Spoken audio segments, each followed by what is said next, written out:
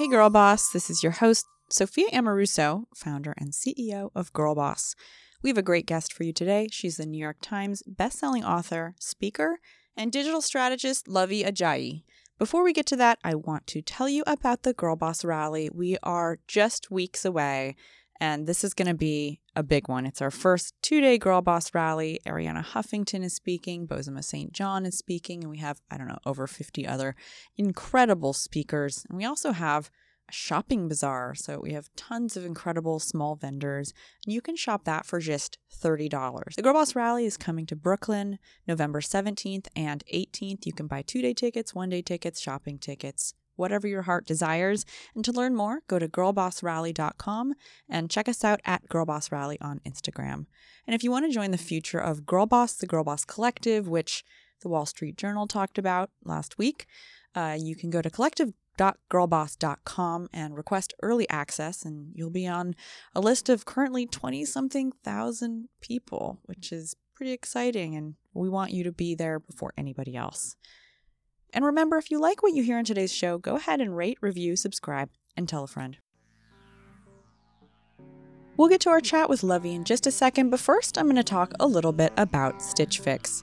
Stitch Fix is an online personal styling service that finds and delivers clothes, shoes, and accessories to fit your body, budget, and lifestyle. I can't tell you how many Stitch Fix packages come in and out of the Girl Boss offices here, but the team is addicted and the quality is incredibly high. And they have options for you no matter your size, your budget.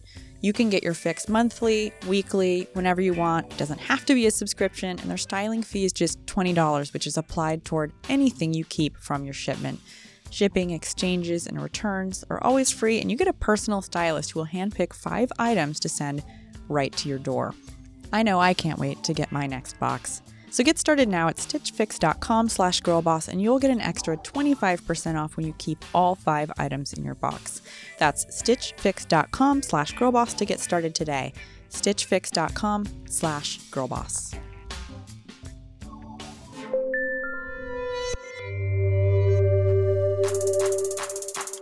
Success. It's such a complicated idea, and yet for so long we've all collectively subscribed to a single definition of the word, which was likely given to us by a white-haired dude somewhere in a boardroom in the 1960s. And there's nothing wrong with that definition, with the notion of climbing a corporate ladder with a singular focus. But it's time to make space for a few other definitions, for side hustles and well-being and failing forward, and for the idea that success is a wild ride, not the destination at the end of it. Join me for a journey into the lives of women who are redefining success and paving the way for others with grit and grace. I'm Sophia Amoruso, the founder and CEO of Girl Boss Media, and this is Girl Boss Radio. Luvvie Ajayi is an award-winning author, speaker, and digital strategist thriving at the intersection of comedy, technology, and activism.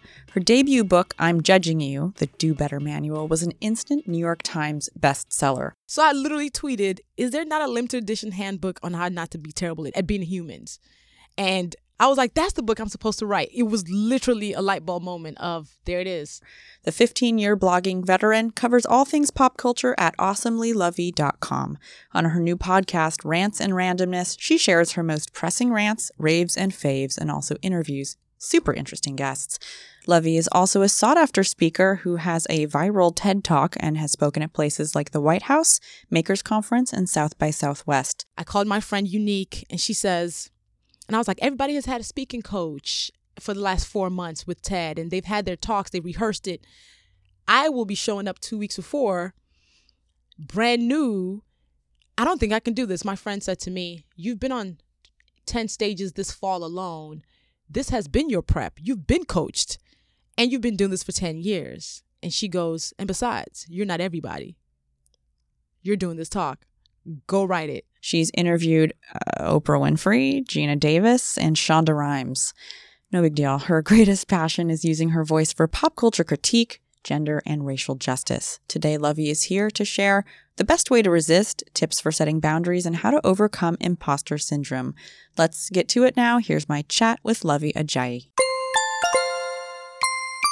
So I like to start these episodes with the same question for everybody. And we all had a start. And so many women on this podcast are so accomplished. But I'm curious, what was your first job? Out of college, my first job was marketing intern at a nonprofit that told other nonprofits how to basically tell their stories. Actually, no, that was my second job. My first job was at a nonprofit also, but it was a journalism nonprofit in Chicago. Okay. Called the Chicago Reporter. So, yeah. And you went to the University of Illinois. I did. Did you study journalism? No. Okay. It was an accidental thing. I actually studied psychology.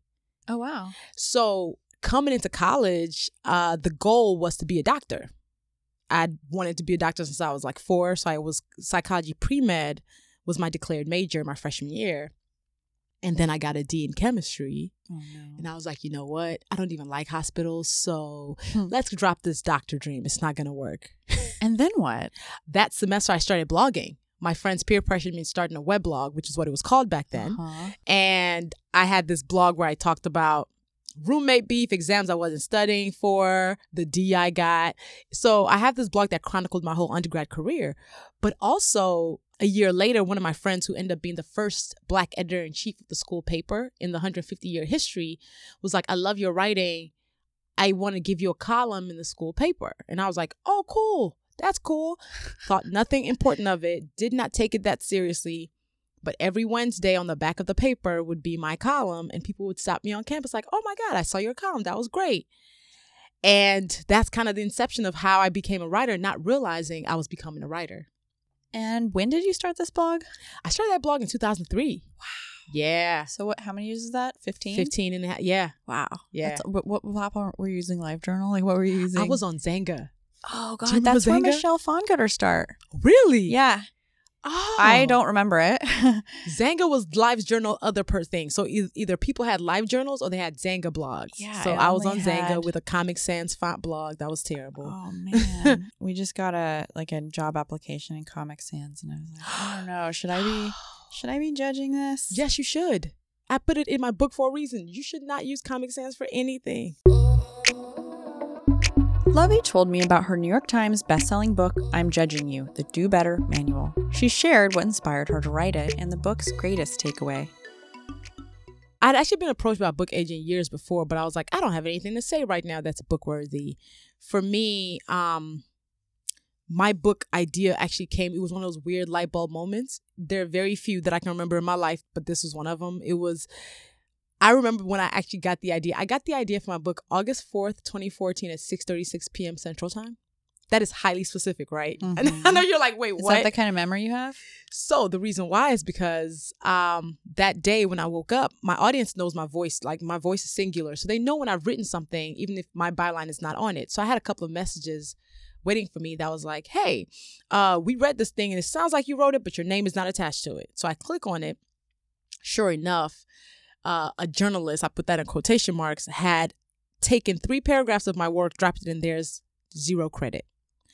So I went on like a drag mission that day on Facebook, Instagram, Twitter, all of that. I was like, yo, people are still plagiarizing our work out here. I basically spent the whole day dragging him to the point where I had to go take a nap because I was like, whew, I'm exhausted. When I woke up, there was an email from him that was like, hey, I didn't know I wasn't supposed to do that. What? And I was like, wait, what? Did you go to like high school? That's what I'm saying. Elementary. Have you ever written a term paper? Come on. So I literally tweeted, is there not a limited edition handbook on how not to be terrible at being humans? And I mean, that's when the I pressed question of the publish- era, right? Yeah. I was like, that's the book I'm supposed to write. It was literally a light bulb moment of, there it is. And so tell me about the book. What's the takeaway? My book is a collection of essays on life and culture and social media, and basically why we all have to look at ourselves and figure out how we can leave the world better than we found it. So I called it I'm Judging You to kind of grab your attention, because we say we don't judge each other, but we do. But we judge each other on very shallow things like our clothes, if our eyebrows are together, as opposed to being like, is that a good person? Are they actually being generous? Are they being kind? Are they not making the world worse than it is? So it's this book. It's going to make you laugh. It's going to make you think. It's essentially like going to brunch with your best friend who's like, yo, I think we can all get better at this whole doing life thing. Mm-hmm. Yeah. What are the themes of doing better? Like, what would your advice be to do better in life? Because I think we all want to do better in life. Are there any like key kind of tenets of doing better in life? One of the key things in my culture section, I talk about privilege and the idea that people don't really understand what it means. They feel kind of scolded when they hear privilege to mean you've never done work. But really it just means there are things that we've all been born with, some of us more than others, that pushes us a little bit forward that we had nothing to do with. So for example, I've never been poor. That has nothing to do with me necessarily working hard. It means my parents were never poor, which gives me certain advantages. Being somebody who's straight, who is cisgender, that's a privilege. Those are privileges that I need to understand. So being like, you know, in the times when we are the most privileged people in the room, our job is to make sure other people are being given a chance and we're using our privilege for them.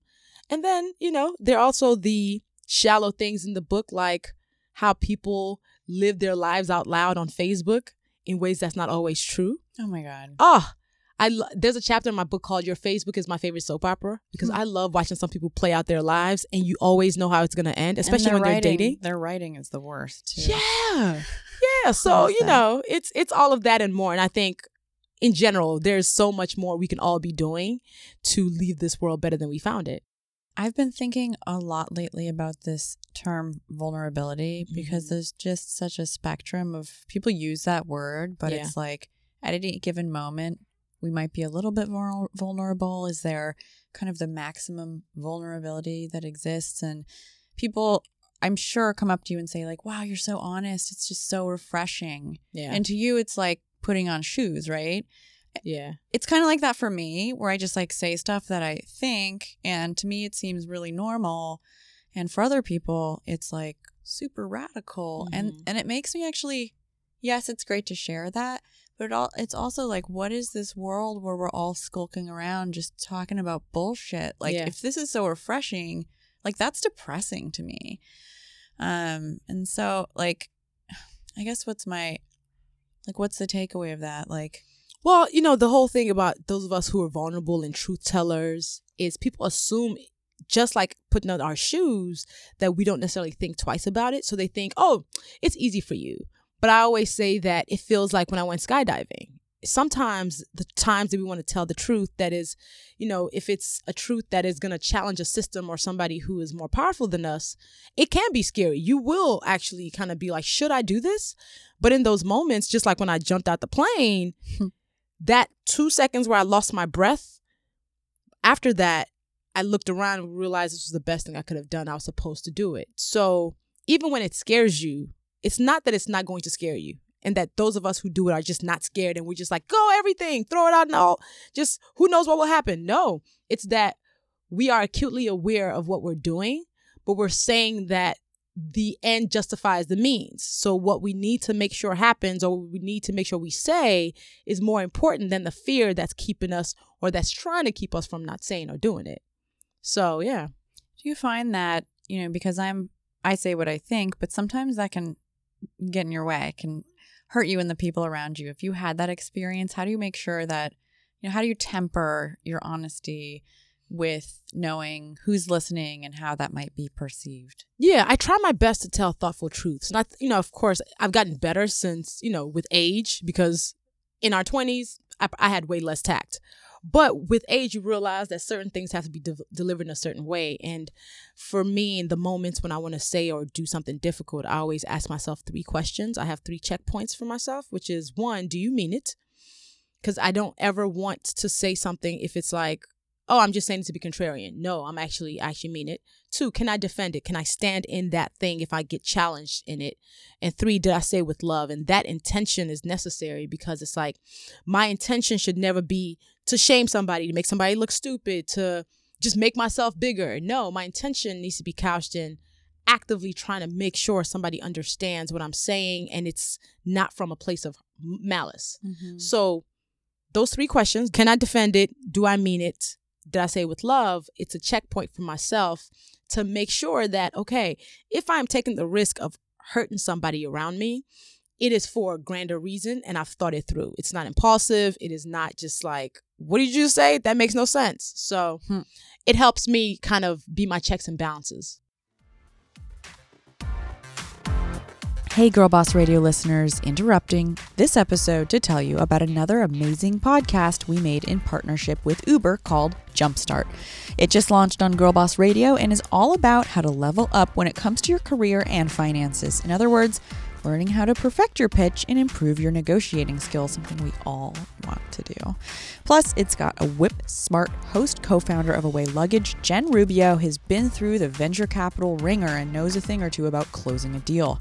Subscribe to Jumpstart now, wherever you listen to podcasts.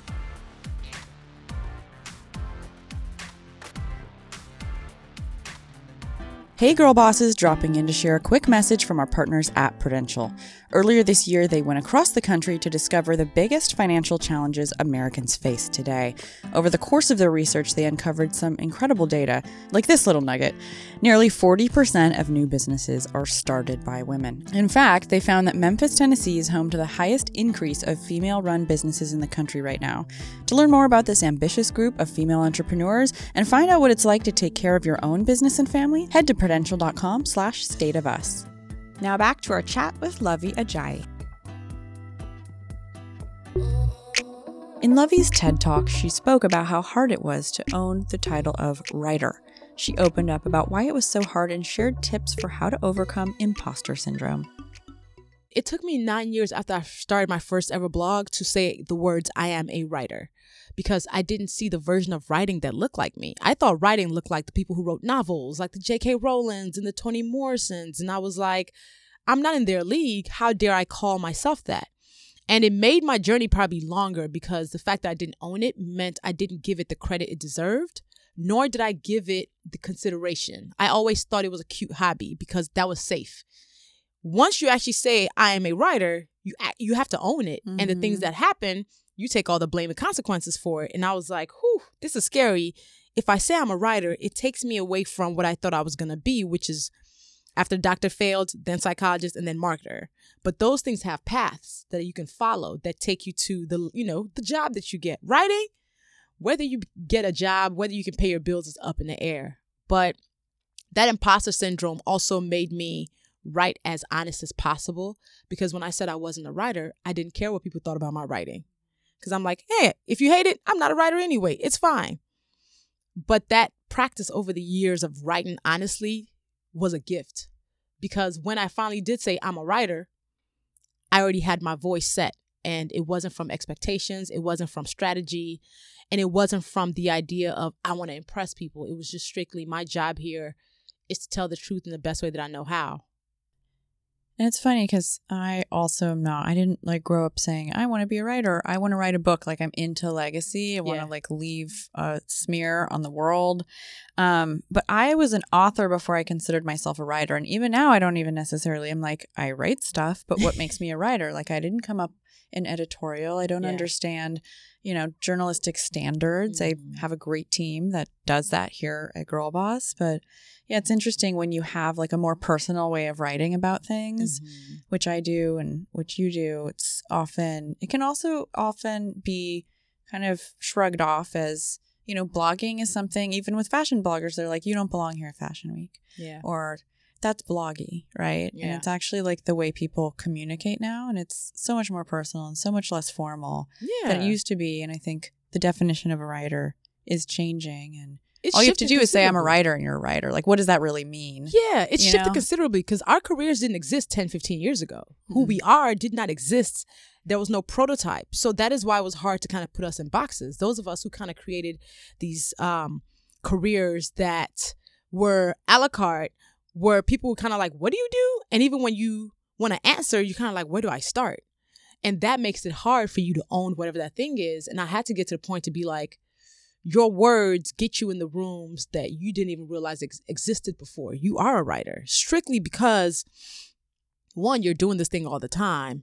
Two, you're using words to communicate with people all the time, and now you're getting paid for it. And three, why aren't you a writer? Why would you not be one if this is the thing that you've been doing for such a long time? If that's what people think of when they think of you. Correct. I think that makes you a writer. You're a writer. Anybody who writes anything can say, I'm a writer, technically, right? Yeah. You have a viral TED Talk. Yeah. Oh my God.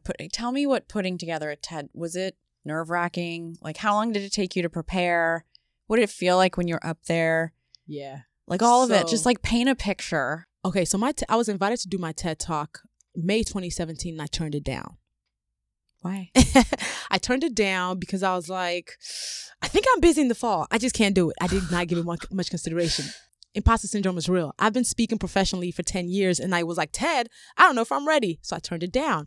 And then they came back again and I was like, I actually do have something planned for that night because I was emceeing a conference in a different city. So I turned it down once again. And I was part of the Together tour and they were like, well, we're doing a panel for Together at TED.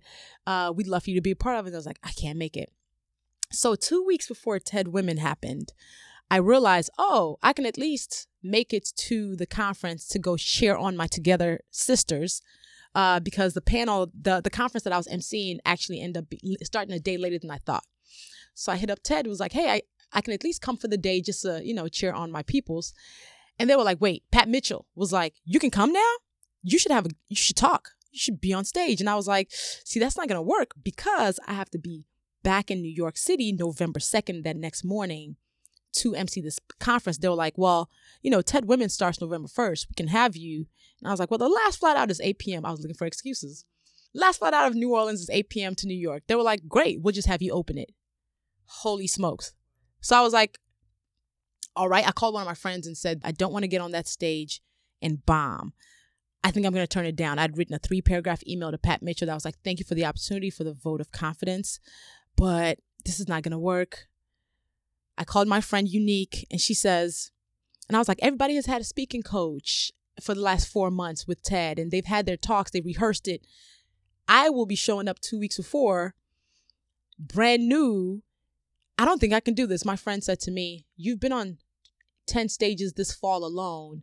This has been your prep. You've been coached and you've been doing this for 10 years. And she goes, and besides, you're not everybody. You're doing this talk. Go write it. I hung up for her and I spent 3 hours writing the TED Talk. 3 hours? Yeah. Is that all? Yeah. I spent 3 hours writing the TED Talk. I sent it to them thinking they were going to be like, Luvvie, this is terrible. Never mind. You're right. You can't do this. They were like, no, we love it. And then you had to memorize it or what? Yes. So the night before my TED Talk, because I was on the 18 city basically tour that last fall. The night before my TED Talk, I decided, okay, you know what? I feel like it's missing something. And I scrapped half of it. I deleted half of it, rewrote it at 2 a.m. and memorized it right then and there. And I got on stage at 6 p.m. really nervous. Like I'd been on stages a whole time, but this one made me really nervous because I was like, this is TED. And I did it in one take. What you saw is unedited essentially. Yeah.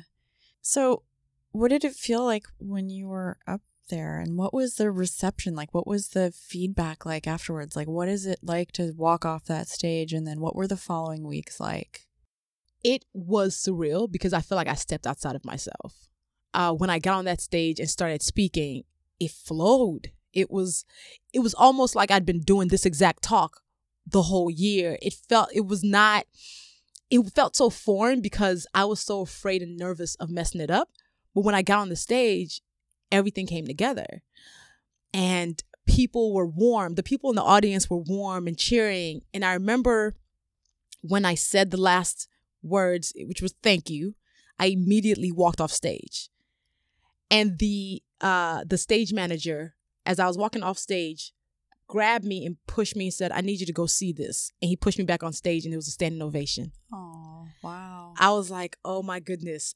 I hadn't taken the time to realize what was happening. Everybody was on their feet cheering and I was stunned. It was an amazing moment. Yeah.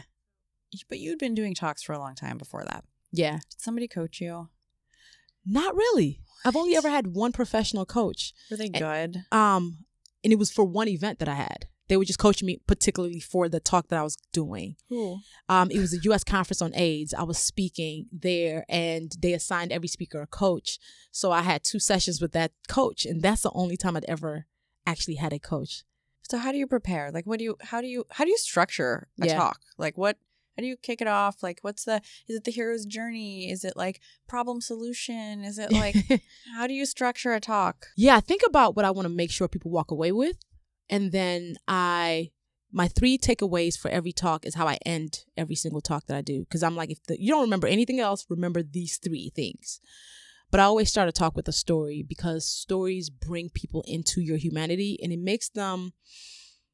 hooks them immediately to be like, oh, I get her. So I always start with a story and then I go into the meat of the talk. So I started whatever that story is and then my outline, my 3 takeaways, and then I fill in the blank. I don't memorize most of my talks because I think it makes it more like it's very robotic, but I memorize my bullet points. So the points I want to make sure, if nothing else, I say these things. Does your mind ever just go blank? Sometimes. Yeah. But funny thing is, whenever our minds blank, we're the only ones who know. So even if you have to pause during the talk to be like, okay, so where I was going was kind of giving yourself the leeway to have those moments and going with the flow. How many times do you practice before you get on a stage? Like for one talk? You know what's funny? Maybe once. Jesus. I know that is atypical, but my thing is I never want to feel over-rehearsed. And if I'm telling my story, who knows my story better than me? Yeah. I shouldn't have to rehearse my story 8 times. Some people do because it helps them make sure they know that. But I think I'm like, okay, I know me. I know how to tell the story because I was there. And then after you tell the story many times, you don't even have to think about it. I have a question because I'm preparing a talk for the Girl Boss rally in a few weeks. And by preparing, I just mean I'm dumping some stuff in a Google Doc. Yes. And I'm trying to outline it. Yep. And we're presenting this really cool product, this like social network that we're building. And I'm trying to start this. I've watched other people's talks, the Airbnb founder launching their trips product. And it also, it is great to start with like a personal story. Yeah. I don't remember so many of like the mini stories in my life where you're like, this one time I was talking to someone and they said this and it really had an impact on me. And then I'm like, I've talked about the same thing for so long, which is like, I started an eBay store and then this thing, and then there were investors, and it's easy to assume that like everybody knows that. Mm-hmm. How long can I, like, is it like annoying to keep telling that? Can I keep doing that? Is yes. That like, okay. The answer is yes. Okay. We always assume, because we censor ourselves, we assume, oh my gosh, I've told the story 15,000 times. Surely everybody knows about it now. Not necessarily. But 2, even if they do know it, it is still relevant to who you are today in this journey. Yeah. That story will never get tired because it's still a part of how you built the girl boss empire. Yeah. So when you walk on the stage and you're like, I started this eBay store. Some people know some of the details, right? They know like, oh yeah, she started this eBay store. All of a sudden it got huge. And no. There's a book and she went bankrupt. No. All the stuff in between. Yeah. Most people don't know that. Also, like the takeaways from the things that happen in your life, even if you're talking about the same thing, like the way I see the last 10 years of my life is totally different than I did 6 months ago. Correct. So, anyway. And that reflection helps too. Like me, I've told people about how I got the D in chemistry and what it literally was the moment that changed the course of my life. But every single time I tell it, it's not like, oh, here she comes. It's legit. This is really how I got to this point. So it's always valid.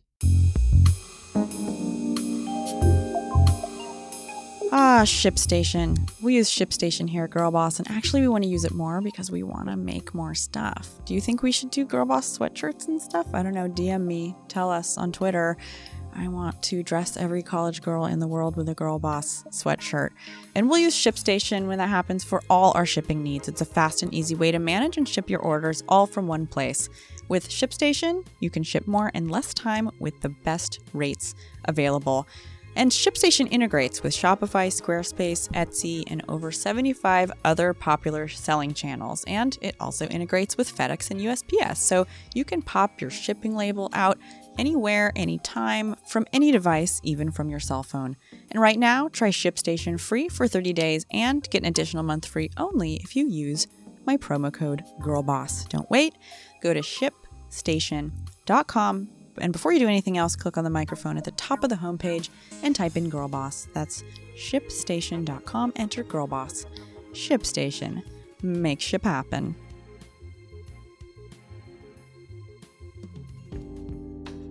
We'll have more with Luvvie in just a moment, but first let's talk about simple health. Did you know that over 20 million women in America lack reasonable access to contraception?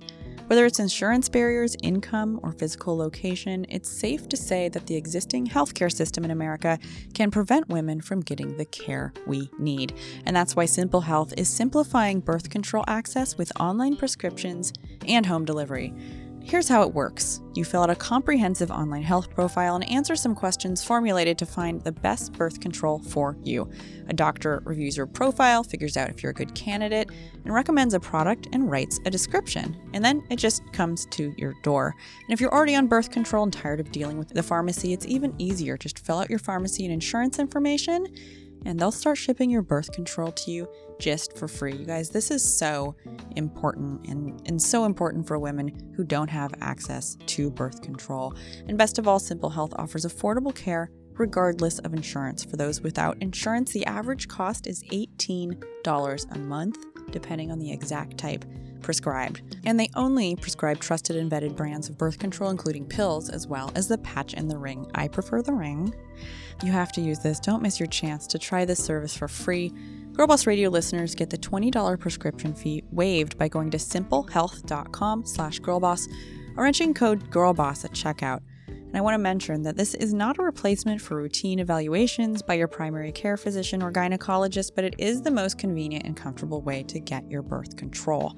Again, don't miss your chance to try this awesome service for free. Go to simplehealth.com/girlboss or just enter code GIRLBOSS at checkout. Now let's get back to our chat with Luvvie Ajayi. So speaking about speaking, you're speaking on the upcoming Hello Sunshine and Together tour. Yeah. Tell me about that. It's an evening of women telling our stories and essentially passing on our best lessons to an audience full of people, and sharing the stage with folks like Glennon Doyle and Abby Wambach and Cheryl Strayed. So I think especially now, there needs to be rooms where women feel like they belong. 1, 2, where they feel like they can hear the stories of others without judgment.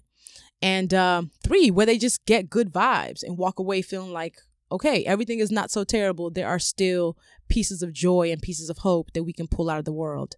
So it's I'm on 3 stops. So I think Minneapolis, Chicago, and Philly. Nice. Yeah. So you kind of get to go home for a minute. Yeah. Those are all not that far away from one Exactly. another. They're not far away from me. So you were on our podcast In Progress. Yes. With Noor. Yeah. Which is just, it's such a great, I'm like really proud of it. I had nothing to do with it, so I can say that it's really good. And you were talking about how to juggle relationships in a busy world, which I think is something we all struggle with. I mean, I'm like, can I keep a boyfriend? Am I going to wind up single because I'm really busy? Like, so far it's working, but will he leave me like the next one? Like, I don't know. What is your advice for balancing or not balancing those things? You know, I first started by saying, like, I have not perfected the art of juggling everything well, like the idea of work-life balance. I would never say I'm an expert at it, but I'm actively in the last year, especially, trying to shift to make sure I am not completely neglecting the relationships in my life, my boyfriend, my friends, my parents.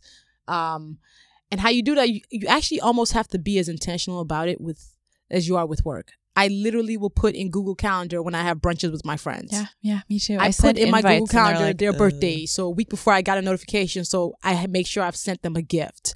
You have to become a professional good friend. Yeah, you have to become a professional good friend and use the exact same tools that you use for your business, where you're like, okay, I can't miss that meeting. Well, I can't miss that birthday. So Xing out days on my calendar where I'm like, this is for this person. And sometimes saying, you know what, for the next month, I'm going to say no to 4 trips just so I can be on the couch, so I can be present, so I can, have dinner, so I can go to brunch, so I can go to spa day with my best friend. So how do you politely say no? How do you say it? Like, I'm really busy. Like, what people don't like excuses, but then like, how do you politely? I try not to even say I'm busy. How do you politely decline is my question. I tell people the truth. So a lot of my audience, they call themselves Love Nation. I love them. Aww. They'll often be like, hey, if you're in my city, let me know. Or somebody who I haven't seen in years will be like, I'm in your city. Do you have time? And I'll literally say, as opposed to lying, because I'm a terrible liar, instead of saying I'm busy, because I might not be busy, I might be sitting on my couch. Yeah. I actually say, hey, my schedule's been crazy And for the next month, I'm only being intentional about spending time with the people I really love, in that I feel like I've neglected them. Yeah. So as of right now, let me know the next time you're in town. This time around, it's not going to work. What if they write you again and then you're like, I still don't want to get together? The answer is still no, right? At some point, you just ignore them? No. That's when I tell them the rude. truth, they actually don't come back typically. Okay. Or they'll say, you know what, I understand. I'll say, I love you. You're great. I wish I could meet you this time, but I'm actually taking some time for myself. Mm-hmm. So I'm not going to see you on this trip. Luvvie has interviewed Oprah, which is so amazing. So I was curious to know what that was like and how she prepped for her sit down with Ms. Winfrey. 2016, Oprah ended up picking me as one of her Super Soul 100, which is a list of 100 people who she thinks are elevating humanity. And I thought it was spam when I got the email, because I was like, surely that didn't happen. But it was real. They sent me another email after I deleted that one. And they were like, this thing happened. So we came to LA. She did a brunch for the Super Soul 100. 3 months later, her team was like, come to LA and interview her and the cast of Greenleaf for their premiere. Actually, they didn't even tell me I was interviewing Oprah. They just said, you're interviewing the cast of Greenleaf. I was thinking cast of Greenleaf with the exception of Oprah. No, Oprah was the first person I interviewed. And it was live on Facebook Live, on her channel, on OWN TV, and on Greenleaf's channel. And at one point, she grabs my head because I had just cut off my locks. So she was like, "What's going on with you, Luvvie?" Oprah's hands on your head. I felt anointed. It's like Reiki. I had been anointed. I was like, I can die now. It was amazing. So yeah, it was awesome. And you have a podcast. I do have a podcast. It's called Rants and Randomness, where I talk about the things I'm loving, the things I'm side-eyeing, and having really interesting conversations, because I think there's so many people whose journeys are great and we never know what it is. Yeah. And even some people who are known, like you, people don't really ever understand a lot of the grit behind it. And I always want to pull that out of folks. So cool. I've been having those convos. I want to come on it someday. Yes, please. Okay. Please come on Rants. That would be so cool. So you talk about being a domino for change. Yeah. What does that mean? Just simple. I often say I'm the person who says what others are saying, but they didn't. So my work over the years, no matter what platform I'm on, I'm that person who's like, oh my gosh, she actually said that, but I was thinking it, but I just didn't want to say it. And I think about the moments when we're in rooms where we want to say something, but we're afraid of saying whatever that thing is. Usually when you say it, somebody is finally like, oh, I agree. Like in a meeting, when somebody throws out a terrible idea, nobody says that's actually not a great idea, because everyone's afraid of rocking the boat. But usually I'll be the person who's like, you guys, I don't think that's going to work. I don't think that's a great idea. That is when somebody else is like, I agree. Yeah. So it is strictly the idea of not being afraid of being that person who stands on the island by herself in the rooms that it matters. Well, you can move faster with truth. Right? Yeah. Pussyfooting, it's like you end up at the same place but you just like have a bunch of wasted conversations trying to like get buy-in, and it takes so much time out of your day, your week, to just not tell the truth. Sometimes it's professional. I'm trying to find the balance, right? Yeah. Before she left, I asked Luvvie to share her most recent girl boss moment. My most recent girl boss moment is taking 3 months off, which for me is huge. The summer off. I gave myself the summer to say no to everything that was not related to personal joy. So people call me, hey, there's a speaking engagement. Nope. Hey, this conference. Nope, not doing it. And it was a girl boss moment because I am a workaholic. I am a type A, go, go, go. Let's do it. Let's get on all the flights and be on all these stages. And from the months of beginning of July through end of August, I said no to everything that was presented to me. Yeah, wow. I was really proud of that. Wow, that sounds like a dream. Yeah. Did you feel like everything would fall apart? Like, oh my God, I'm not keeping up. Will I not be relevant? That's the fear. Like the FOMO, the fear of missing out. Yeah. Oh, I definitely had FOMO with certain things. I was like, I should be at that. But then I'm like, no, I'm actually really enjoying this stillness. Like, actually, I'm not missing out. On my couch. Yeah. And last question. This is something we're trying to crack at Girl Boss, which is this concept of success. Mm-hmm. It's like, what is that, right? Like, is it work? Is it money? Maybe that's part of it. Everybody has a different definition of success. Yeah. And it changes. What you tell me today may be different a month from now. What right now is your definition of success? For me, success is living life on my own terms. So whatever that looks like, the fact that I can say no for 2 months, and some of it comes with having the money and the ability and capacity to be able to say no. So yeah, success just looks like doing just the things that I want to doing, nothing else. Cool. Yeah. Let's do that. Let's all do that. Let's do that.